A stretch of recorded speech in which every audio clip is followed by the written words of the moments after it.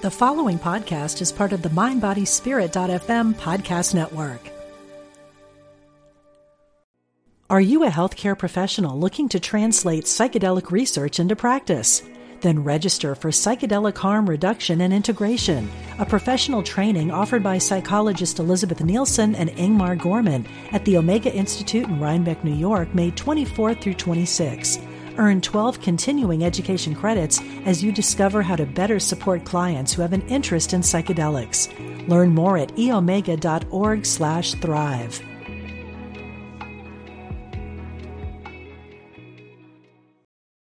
Your brain needs support, and new Ollie Brainy Chews are a delightful way to take care of your cognitive health. Made with scientifically backed ingredients like Thai ginger, L-theanine, and caffeine, Brainy Chews support healthy brain function and help you find your focus, stay chill, or get energized. Be kind to your mind and get these nootropic chews at ollie.com. That's OLLY.com. These statements have not been evaluated by the Food and Drug Administration. This product is not intended to diagnose, treat, cure, or prevent any disease. I had just arrived in London at 18 and spotted this movie marquee, Meetings with Remarkable Men. The film was about the philosopher Gurdjieff, but it was the title that spoke to me. I wanted to know people like that, people changing the world by the way they lived. I've sought them out ever since, and now we'll hear from many of them on the Victoria Moran podcast, Meetings with Remarkable Women. Welcome to the podcast. Your host, Victoria Moran, author of Creating a Charmed Life, Younger by the Day, and Main Street Vegan, invites you to conversations designed to help you thrive in your body, cozy up to your soul, and use your unique gifts to change the world. Now, here's Victoria.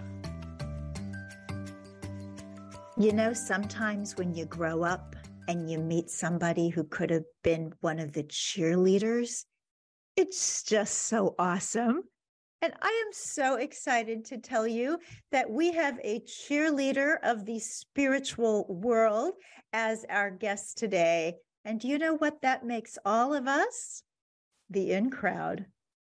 Hi, everybody. I'm Victoria Moran, and thank you so much for listening to this podcast. I hope that it is a delicious hour away from anything that might be troubling you and into uplift and laughter and excitement and hope and promise and all the good stuff. And this amazing popular kid who is my guest today is someone that I'm sure you know and most likely love. She is Arielle Ford, a gifted writer and the author of 12 books, including the international bestseller, The Soulmate Secret: Manifest the Love of Your Life with the Law of Attraction. And today we're going to be talking about her debut novel, The Love Thief. The tagline for The Love Thief, she says, he broke her heart, crushed her dreams until karma intervened. That's intriguing. Welcome, Arielle. Thank you, Victoria. I'm so happy to be with you. Well, it's wonderful, wonderful to be talking with you. And, you know, when I talked about your being like a grown-up cheerleader, and I don't know if you were a cheerleader, but you've always seemed to me to be someone who's on the cutting edge. If there's something new, you know it. If there's something cool, you're doing it. If somebody is doing something that the rest of us ought to know about, you're there to tell us. Is that how you see yourself too? No, not really. I was a baton twirler, but I wasn't a cheerleader, so I don't get to talk that much. But my favorite thing in life is I call myself a student of love. And I like to go out there and learn new things and then try them out in my own relationship and then share them with other people. So that brings me great joy. So you're known for the whole soulmate idea and making the relationships that we have more magical. And if we're looking for one, finding one that's magical so we don't have to do anything to it. So how did that come about? Yeah, so becoming a love and relationship expert wasn't on my to-do list. What happened was I woke up one morning when I was 43 years old, and I had this epiphany that I forgot to get married. Like, what happened? I had this amazing business and a great life, but nobody to share it with. And I decided that I was going to take everything I knew about manifestation, because I'd used it quite successfully in my business, and apply it to my love life. And within a year, I manifested the man of my dreams. And next month, we're celebrating our 25th wedding anniversary. But what happened out of that was, at that point, every single woman over 40 that I knew kept coming to me saying, "How did you do it?" And I would share my process, and it would happen for them too. And, without even intending it, a publisher came to me and asked me to write a book about manifesting a soulmate. And I did, and it took off, and I had this whole new career. Suddenly I was, traveling to speak and leading workshops and writing more books, and it just sort of all fell in my lap. Well, it sounds like you've manifested all sorts of things. You had one successful business, then you manifested the soulmate, then you manifested this other magical career and being in the world. So I know we're here to talk about novels and romance and karma, but just so that nobody leaves feeling a lack, tell us a little bit about manifesting as a general way of being in the world. Okay, so the truth is, just like gravity is always working, even though you don't think about it and you don't necessarily see it, we human beings are always manifesting. So our thoughts and our beliefs and our emotional state are constantly drawing to us the people, places, and things that we're focused on. So manifesting is about being an emotionally mature human being and managing our thoughts and our emotions. So let's say you're a single person and you don't want to be single anymore. The first thing I want you to understand is that there's no shortage of love in the world. No matter what the stupid things are going through your mind, I'm too old, I'm too fat, I'm too damaged, all the good ones are taken, I live in the wrong city. None of that is true. All right. The other thing that is also not true is that God has not selected you as the person who's not going to find love. There are 8 billion people alive on the planet, and half of them are single. There's no shortage of potential conscious men and women out there to connect with. The only thing getting in most people's way is their beliefs about it, one, and two, their huge resistance to not having it fall into their lap, to not taking the action steps necessary to become visible and available so that somebody can connect with you. So there's many, many steps to it, but I would say the best way to think about it is, let's say you have a job that you really love and you get fired from your job and you're a single mom or a single dad with 3 children. You're not going to sit home on the couch by yourself thinking, that's it, my life's over, there's no other jobs out there for me. You're going to know exactly what to do. You're going to get your resume in order. You're going to go on interviews. You're going to join job sites. You're going to tell everybody you know, hey, I'm looking for a job. And on some level, you know that a job's going to come because it has to. And it's the same thing with, manifesting a mate. If it becomes your number one priority, and you're willing to take the daily baby steps to become more visible, and you're willing to manage your negative thinking, then all of that is possible. And I guess anything is possible. And hanging out with you makes it even more so. It's interesting, when I was in my 40s and I had been widowed for 9 years, and somebody did some kind of study, and this was before 9/11. This was before terrorism was something that had happened frequently and in the terrible way that it was happening there for several years. Somebody did some sort of survey and said that for a woman over 40, or maybe it was over 45. Yeah. No, it was a story in Newsweek magazine that said a single woman over 40 had a better chance of being killed by a terrorist than finding a husband. Yes. Yes. And And when it's that not came, true. It's just not well, and I realized that it was not, but when that came out, it was just like it wanted to nest in me. And I remember consciously rejecting it. And then I did meet my husband, and I was 46, and we have lived happily ever after. But yeah, those outside messages want to get in you. So we'll take our messages from you. Last week, I got emails from 3 former clients of mine, all women over 60. 2 of the 3 had never been married. All of them followed my Soulmate Secret program. All of them are now either married or engaged. So it's never too late. I've had clients as old as 80 manifest a soulmate off of match.com. There's just so many resources out there, but you have to be willing to let go of your resistance to it. If you ask 99 out of 100 people about online dating, they're going to say to you, oh, I tried it, it didn't work. Or I tried it and it doesn't work. And that's not true. You may have tried it, but maybe you didn't know what you were doing. I give away a free how to date online guide on my website. It's 100% free. It totally works. And you have to know how to do it. And you have to go into it knowing and understanding that 90% of the time you will be disappointed because everything they say is true, right? There are people who are going to ghost you. There are scam artists out there. There are unpleasant people. There are people who post pictures that aren't even them. All of that is true. And it doesn't matter. It doesn't matter because you only need one. And if you're willing to stick it out, you will find the one. It's like the modern version of kissing a lot of frogs before you find totally your friends. That. Exactly. And the website, everybody, if you would like that guide, is arielleford.com. And there's also a website for the new novel, and that is thelovethief.com. So let's move on to that. But first, as a nonfiction author myself, I have to know what inspired you to write any novel, and then this particular one. Yeah, well, I had already written 11 nonfiction books, and never once in my life did I have the thought, oh, I should write a novel.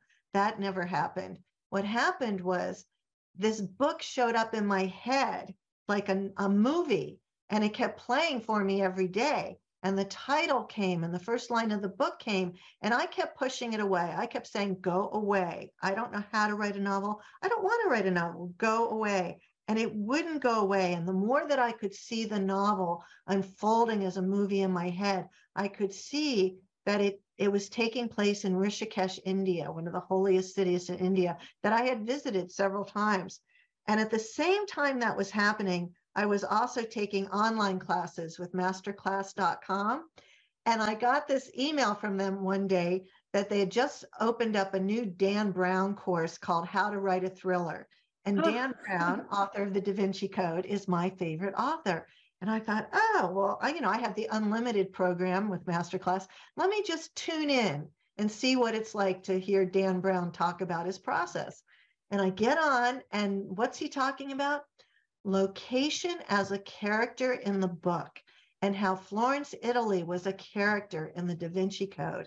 And when he said those words, this light bulb went off, and I was like, oh my God, if I'm going to write this book, I need to go back to Rishikesh. I have all this research to do. I need to walk the streets and smell the air and see the sights and taste the taste. And at the same time, there was no part of me that wanted to write a novel, and I was in total resistance. And so since it was persisting and wouldn't leave me alone, I had a conversation with God. And I said, okay, God, if I'm meant to write this book, I will manifest a business class ticket to India. And those are about $7,000. And then I just took this big breath and thought, okay, that's never going to happen. And 2 days later, I had the ticket in my hand. So at that point, I knew that I was destined to write this book, and I have spent the last 4.5 years writing it. Well, that's quite a story in itself. But, you know, I've had those conversations with God and some of those amazing things that happen. I think because they don't happen daily, lots of times people say, well, that almost never happens. But if it happens even a few times in a life, it makes such a difference. It just makes everything true. So you've got this wonderful book. You've got this delightful lead character, female protagonist. But then you have this villain who is so mean. I can't imagine that lovely spiritual woman, Arielle Ford, could even imagine such a nasty person. Where did he come from? Well, so one of the big themes of the book is betrayal. My protagonist is betrayed on the deepest level by her fiance and her best friend, and then she nearly dies in a car accident, and she's at the bottom of the pit. And this evil character is a mashup of personalities of 3 different men, 3 of my friends had relationships with. So even though it's not, I can't point and say, oh, in real life, he's so-and-so. What this character does in the book has been done to one of these 3 friends of mine. So it was really fun to write it. And I don't know where we got the idea that revenge is not a spiritual quality. But there's there's a big revenge subplot in the book. And I really enjoyed writing that because it's about karma, you know, and when you do bad things and bad things happen to you, I think if you're the victim of those bad things, it's cause for celebration. So it was a lot of fun to write. Cause for celebration because it's burning off your bad karma? No, because somebody who did bad things is getting their due. I see. Cool. So you went to India, which is such a magical place.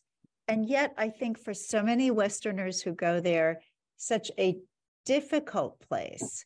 So what happened when you went back to Rishikesh to do this research? Well, the strangest thing that happened was that as I had been seeing the book play out as a movie in my head, you know, I didn't have specific scenes in mind. I couldn't say like where in Rishikesh was the spiritual bookstore.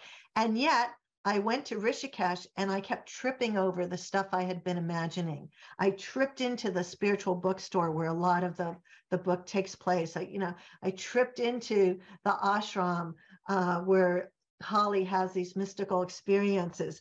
So it was as if unseen guides were taking me by the hand and taking me through Rishikesh and leading me to the parts of the book that I needed to gather up all the detail on so I could describe it in a really kaleidoscopic way to the reader.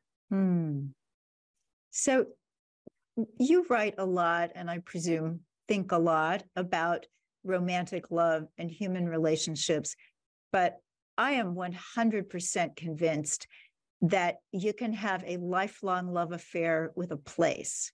For me, that's London. And for you, it seems to be India.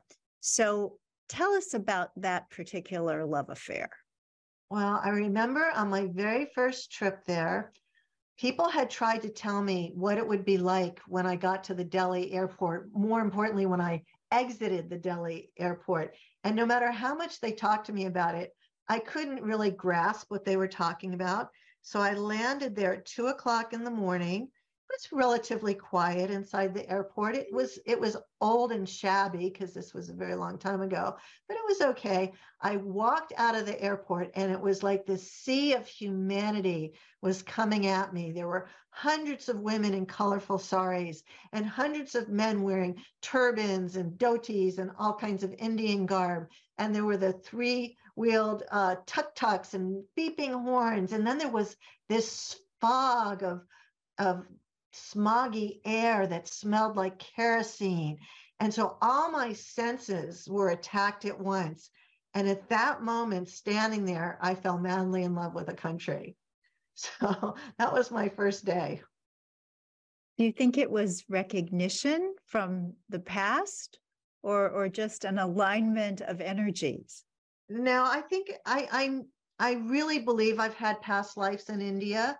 because I noticed that I felt so at home, that in spite of the crowds and in spite of how different everything looked, I just felt completely at ease, as if these were my people and this was my land. And on a certain level, I was able to breathe deeper than I ever had before. That'll tell you something. What a beautiful story. So now let's get back to romance with humans. So pretty much everybody knows what it's like to have a broken heart. A lot of people have been cheated on in some way or other. So what's the message that you hope readers will take away when they read The Love Thief? Well, there's a couple of them. The first thing to know is that there's a woman named Dr. Helen Fisher, who's the world's leading love anthropologist. And she has done research that has proven that overcoming a broken heart is harder than overcoming an addiction to cocaine. So if you've had your heart broken and if it's been hard to recover from, or if you still haven't recovered, please know that you're not a freak, that it really is that hard. Okay, the first thing is. The second thing is there's a lot of messages of hope within the story, and know that you can recover it. And there are characters in the book who actually share their wisdom about how to overcome a broken heart and not be left bitter, be open to love again, and that love does come again when you least expect it. And I guess the most important message in the book is that when you're at your lowest point in life, as Holly was, betrayed by her fiance and her best friend, nearly died in a car crash, broken bones, and she lost her business. Like every part of her life at age 38 was shattered. What came out of that? What were things that were beyond her imagination, a life that blossomed that she couldn't have imagined. So just as they say, a lotus grows in the mud, we know the story of the phoenix arising, that if you are at your lowest point, be grateful that you've hit rock bottom, and then know and trust that it is going to lead to something beyond your wildest dreams. That is so beautiful, because I've experienced that so often. I remember talking to various mentors and spiritual guides and saying, it's almost like, at least my life is a trampoline, that before I'm going to go really high, I have to go really low. And I used to get down on myself about that, because I thought, well, you must not be thinking properly, or you wouldn't be attracting all of this stuff. But as you have mentioned, karma, and that's a thing too. And I think sometimes we go through some of the more difficult parts, and then it opens up our soul somehow to allow the really amazing things to come in. Yeah, I mean, life is one step forward, two steps back. And it's not just like for you or for me. It's like that for everybody. But somehow when the bad stuff happens, we go into this retraction, like, why me? Or how did I cause this? Or how am I responsible? Or, we see somebody else going through a bad time and we start judging them. Well, what thoughts did they have? Well, how did they do? How did they magnetize this to themselves? And we blame the victim. And it's so unfair, because we don't know, right? We don't know. And we need to just allow for the reality of shit happens. Right? It just does. And I actually just wrote an essay today that I haven't figured out what to do with yet, but it's called The Problem with Happy. Because I was a student of happiness for a long time. Growing up, I dealt with a lot of depression and suicide ideation, and I was just a wreck until my late 20s. And then I decided that I was going to study happy people, and I was going to become a happy person. And that's what led me into, personal growth and manifestation stuff and all of that. And then what happened was that I discovered that there's something better than happy, because the truth about happy is that it's dependent on people, places, things, and experiences. It's on the new love, the new job, the new car, the new this, the new that. And then eventually they break, or they go away, or we end up disappointed and frustrated. So happy's not the goal. But I discovered this word in Sanskrit called santosha. And santosha means utter contentment. Utter contentment. So when we are in santosha, we're not being driven by the waves of happiness or grief. We can stay centered in the accepting of what is and be content in spite of the chaos around us. And of course, it's not easy, and it requires, taming your monkey mind. But santosha, for me at least, at this point in my life, is the place to aim for, as opposed to I want to be happy, because the happiness comes and goes. Well, let's just take a moment in santosha then and be content. Are you a healthcare professional looking to translate psychedelic research into practice? Then register for Psychedelic Harm Reduction and Integration, a professional training offered by psychologist Elizabeth Nielsen and Ingmar Gorman at the Omega Institute in Rhinebeck, New York, May 24th through 26. Earn 12 continuing education credits as you discover how to better support clients who have an interest in psychedelics. Learn more at eomega.org/thrive.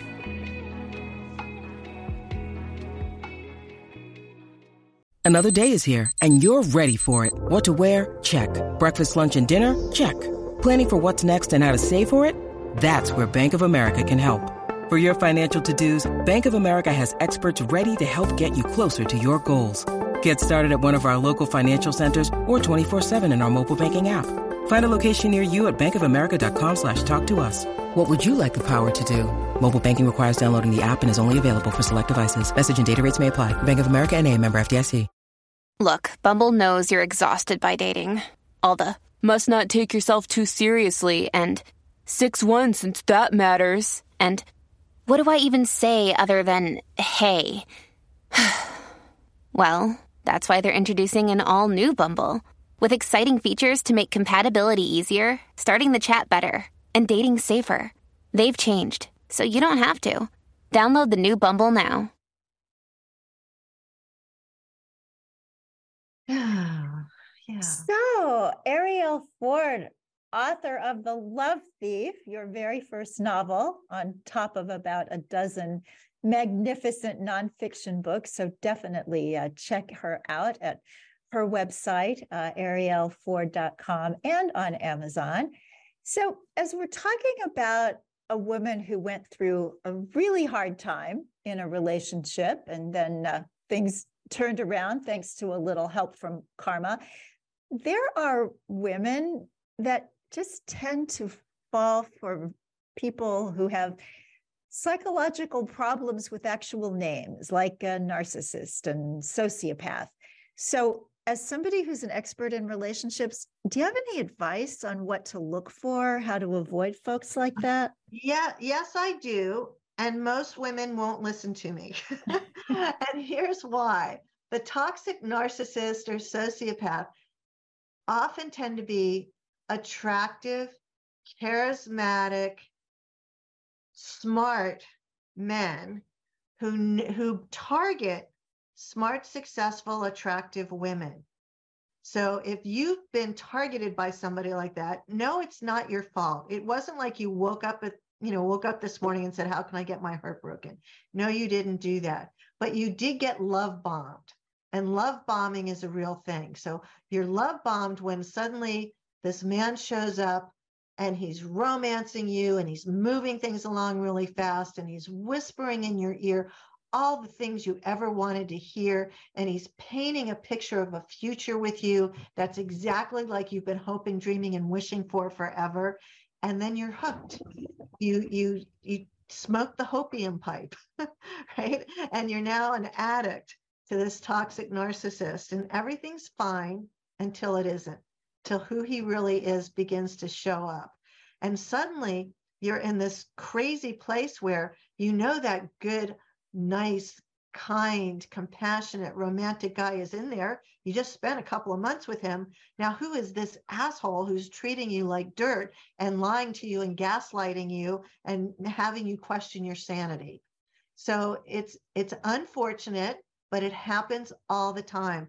And I only know so much about it because not only did it happen to me early on in my life, but it happened to 3 of my best girlfriends.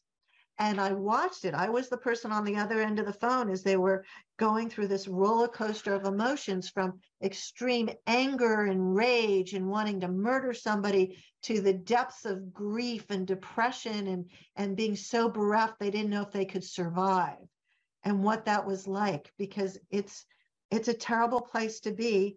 And most of the time, it's not your fault. You have been prey. You have been targeted. And I know what you mean about these certain types of people. And I'm sure there are women in that category too. As a heterosexual woman, I've, seen it more with men. And like you say, relationships of friends. But when they're so attractive, they make the nice guy through and through seem unattractive. So what's your advice on, you meet a nice guy, but you just think the spark is not there? Yes. Do you save time and just say spark is not there? Or do you give the nice guy 2 or 3 dates and see if something sparks over time? Or 5. I'm going to tell you a quick story which answers that question. So I had a client years ago named Jennifer, and Jennifer was always looking for the hot attraction, the butterflies in the stomach, this intensity of emotion. And pretty much she would write guys off within, sometimes the first 20 seconds. Nope, he's not it. He's not the one. When I meet the one, I'm going to know. Or she'd meet somebody and it'd be really hot for a couple of weeks. And of course, then who they really were would show up. And I said to her, listen, the only way I can help you, the only way I can work with you is if, any guy that you meet that has enough of your must-haves, that you give him a minimum of 3 dates, if not 5. You got to give these guys a chance. And she didn't want to do it. And I remember I talked to her one night and she was about to go on the 3rd date with this one guy who had about 80% of her must-haves. Nice guy, not quite as tall as she would have liked, didn't make as much money as he would have liked, but he had a good job. He was financially responsible, all around nice guy. And here's what happened. At the end of the 3rd date, they're in his car. He's driving her home.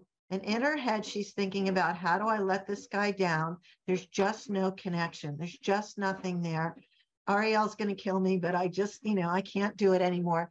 And at that moment, he hits the brakes. He slams on the brakes because the car in front of him has just hit a dog and then drives off.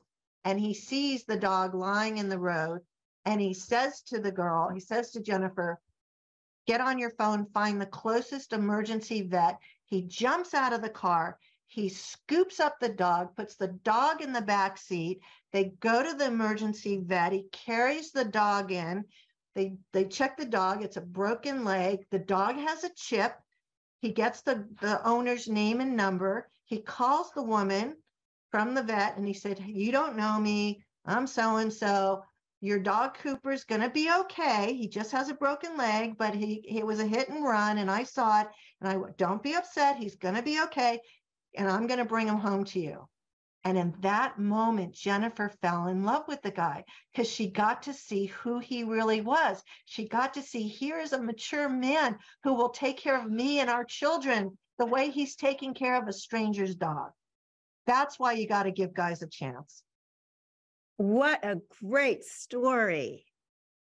Oh my goodness gracious. I love that one. I kind of fell in love with him as you were describing it, but I suppose he and Jennifer are off and, I have my true love anyway. Exactly. So thanks for that. But, that's the thing, people keep thinking that love is a feeling.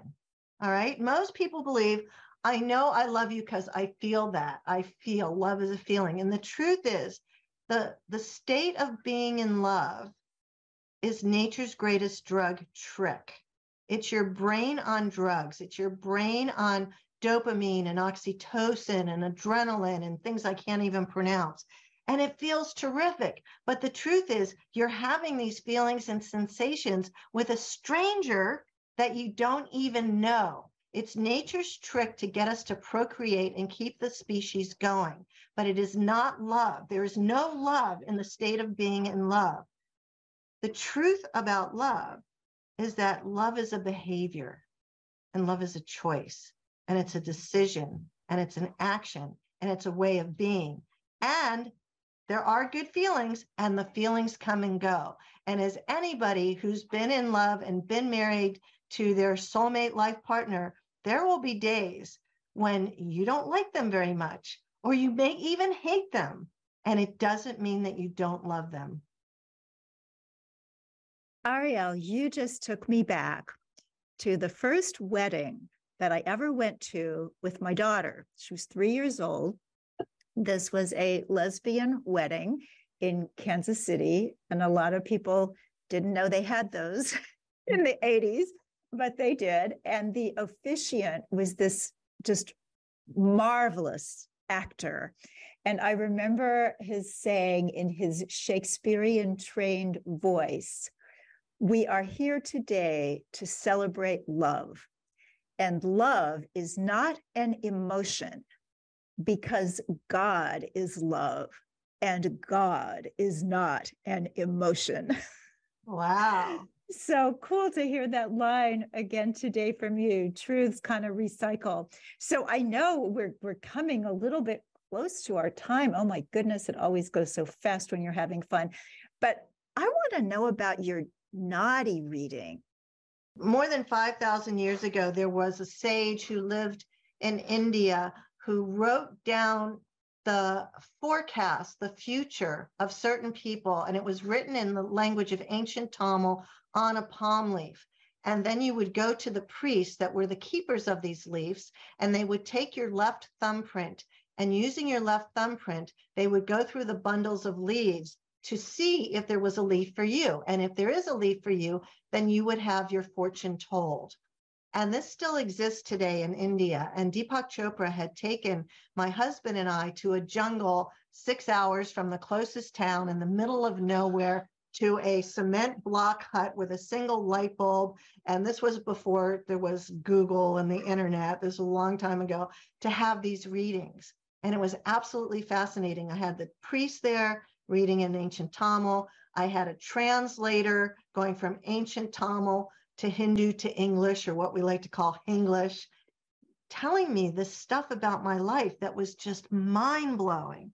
Everything about what had happened from the moment I was born in this life to what was going to happen up until the date I was going to die. And he told me the date, time, place, and circumstance of my death, as well as past life influences that were still impacting my life today. For instance, there was a moment in which I could see the priest and the interpreter arguing about something. And there was a lot of head bobbing going on. And I could see there was something they didn't want to say to me. And finally, I said to Babu, the translator, I said, "Just tell me, it's okay. I'm a big girl."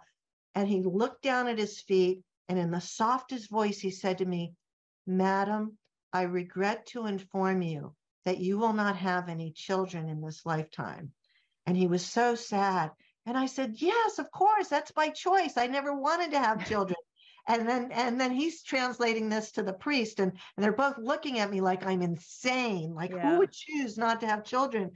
And then they couldn't grok it at all. And finally, he said to me, "Madam, would you like to know why you will not be blessed with children in this lifetime?" It's like, "Sure, explain it to me." And he said to me, "In your last life, you were the only daughter of very good parents, and you grew up to be a healer. And in your role as a healer, you performed many illegal abortions. And that is why you carry the karma of no children." Now, I'm getting this in my little room. My husband's in the next little room with his priest and his interpreter under one light bulb. And they say to him, "Oh, we're so sorry to inform you, sir, you will not have children." And he's like, "Yes, of course, we didn't want to have children." It's like, "Well, would you like to know why?" "Oh, yes, in your lifetime, they basically told him he was a slut in his last lifetime. I don't remember. They used polite language, but basically he was banging everybody in the village. And that's why he had the karma of no children in this lifetime. So the naughty readings are real.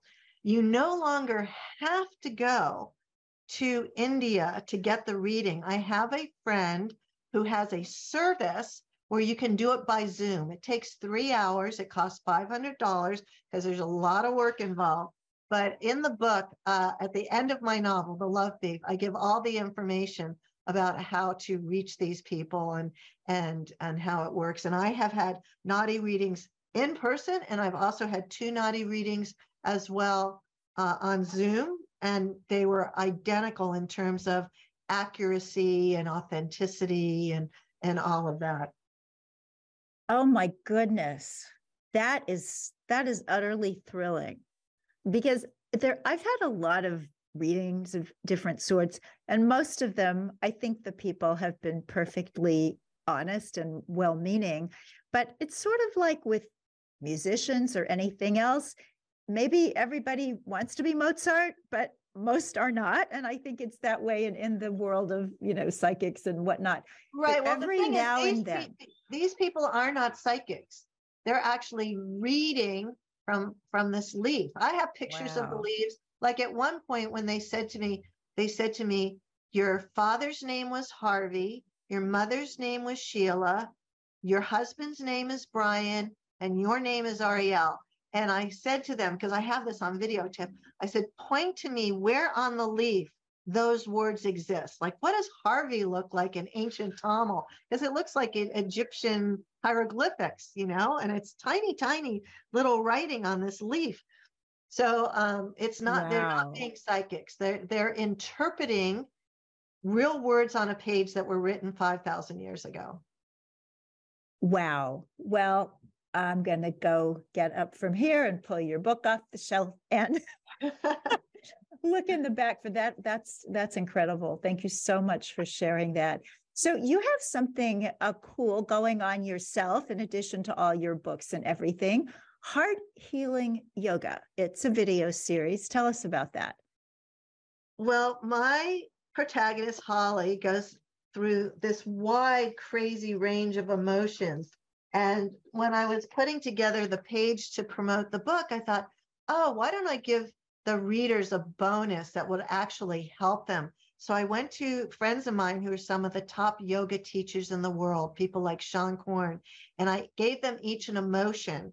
And I said to them, please create a video for me that gives the yoga philosophy on overcoming grief or overcoming betrayal or overcoming uncertainty, and then show us the yoga poses that go with it. So it's a free video series that you get when you order my book at thelovethief.com. And there's 10 videos, and it covers, healing a broken heart, releasing anger, forgiveness, connecting with the divine. So it's really a beautiful series, and I personally have been using it because sometimes I get pissed off about things. It's like, okay, let me go redo the anger one thing. What's the pose to release anger? So it's really good stuff. So all of it's at thelovethief.com. Okay, excellent, wonderful. So I'm a Beatles fan. I went to my first Beatles press conference at 14. And that was the minute that I knew that even though I had bad skin and was overweight and was not a cheerleader, that I lived a charmed life. So you think that the song, All You Need Is Love, is a big lie. How come? Yes, it's a big fat lie. Okay, so All You Need Is Love is the soundtrack, for us baby boomers, and it's so many people like to sing along, and they believe all you need is love. When it comes to sustaining a long-term committed happy marriage, love is not enough. Love is not enough. What you need is a lot more than love. So you need connection, compatibility, clear communication, which thank God can be learned. Some chemistry, although chemistry is not the most important thing. The number one most important factor in having a happy long-term relationship is a shared vision for the future. You both want to be legally married. You both want to have children or don't. You both want to live under the same roof 24/7 or not. You want to be committed and connected, but only see each other 3 days a week. Whatever it is, the shared vision for the future is the basis for what you need for a long-term happy relationship. Because you could love somebody like crazy and they could be an inappropriate partner for you. right? They could just have all kinds of character flaws or all kinds of issues that, love will not cure addiction. Love will not cure chronic laziness and not wanting to work or being financially irresponsible. There's just so many things that love is not enough for. So you can still love these people, but when selecting your lifetime partner, love is not enough. So one last question, Arielle. You are the Cupid of consciousness. You are the fairy godmother of love. These are names for you that have been given by people who know. So is the soulmate thing really for real? Out of all the billions of people, is there one person we're supposed to connect with? No. No, it's not. Here's the truth. A soulmate is somebody with whom you can totally be yourself, somebody with whom you share unconditional love. And when you look into their eyes, you have the experience of being home. And there are already lots of people in your life that fit that definition. It could be your parents, your kids, your siblings, your best friend, your coworkers, your neighbors, your cats, your dogs. So it isn't that we each only get one big love in a lifetime. There are thousands, if not hundreds of thousands, of potential romantic soulmate life partners. Certainly you could have had somebody that you really felt like was your soulmate and you felt this incredible connection and past life stuff, but they were married or you were married or you lived 5,000 miles apart or they just weren't your life partner. So there's no shortage of love in the world. There is no one perfect soulmate. And there are people out there who believe in this thing called twin flames. We're never really going to know for sure if there is a twin flame. And supposedly the twin flame is your other half, your identical other half. From the few people who are supposed experts on the subject, from what I understand, twin flames often do not reincarnate together in the same lifetime. So while there may be that perfect other half for you out there somewhere, if you want to have a life with somebody, don't be waiting for the twin flame. And do, use your left brain and your right brain and your big heart when selecting a soulmate life partner to spend your life with. How lovely. And in the meantime, read a good book. So here's a little something to leave with. The Love Thief is a roller coaster ride of love, betrayal, and unexpected transformation with a juicy revenge subplot and a surprise ending.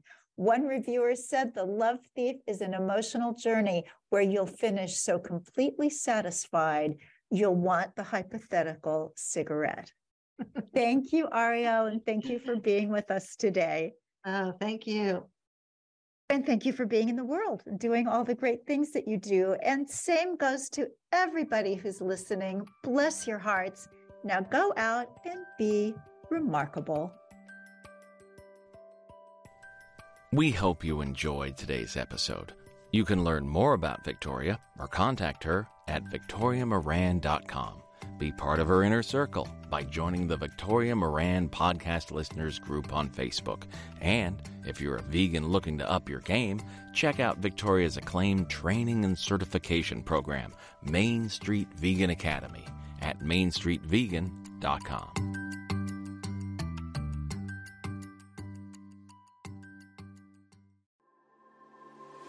What is it you really want in life? No matter what you've been through, you can still achieve it. I'm Sandra Ann Taylor, and in my Energy Activation podcast, we'll explore the science of manifestation, and I'll give you specific techniques to shift your energy in order to make your dreams a reality.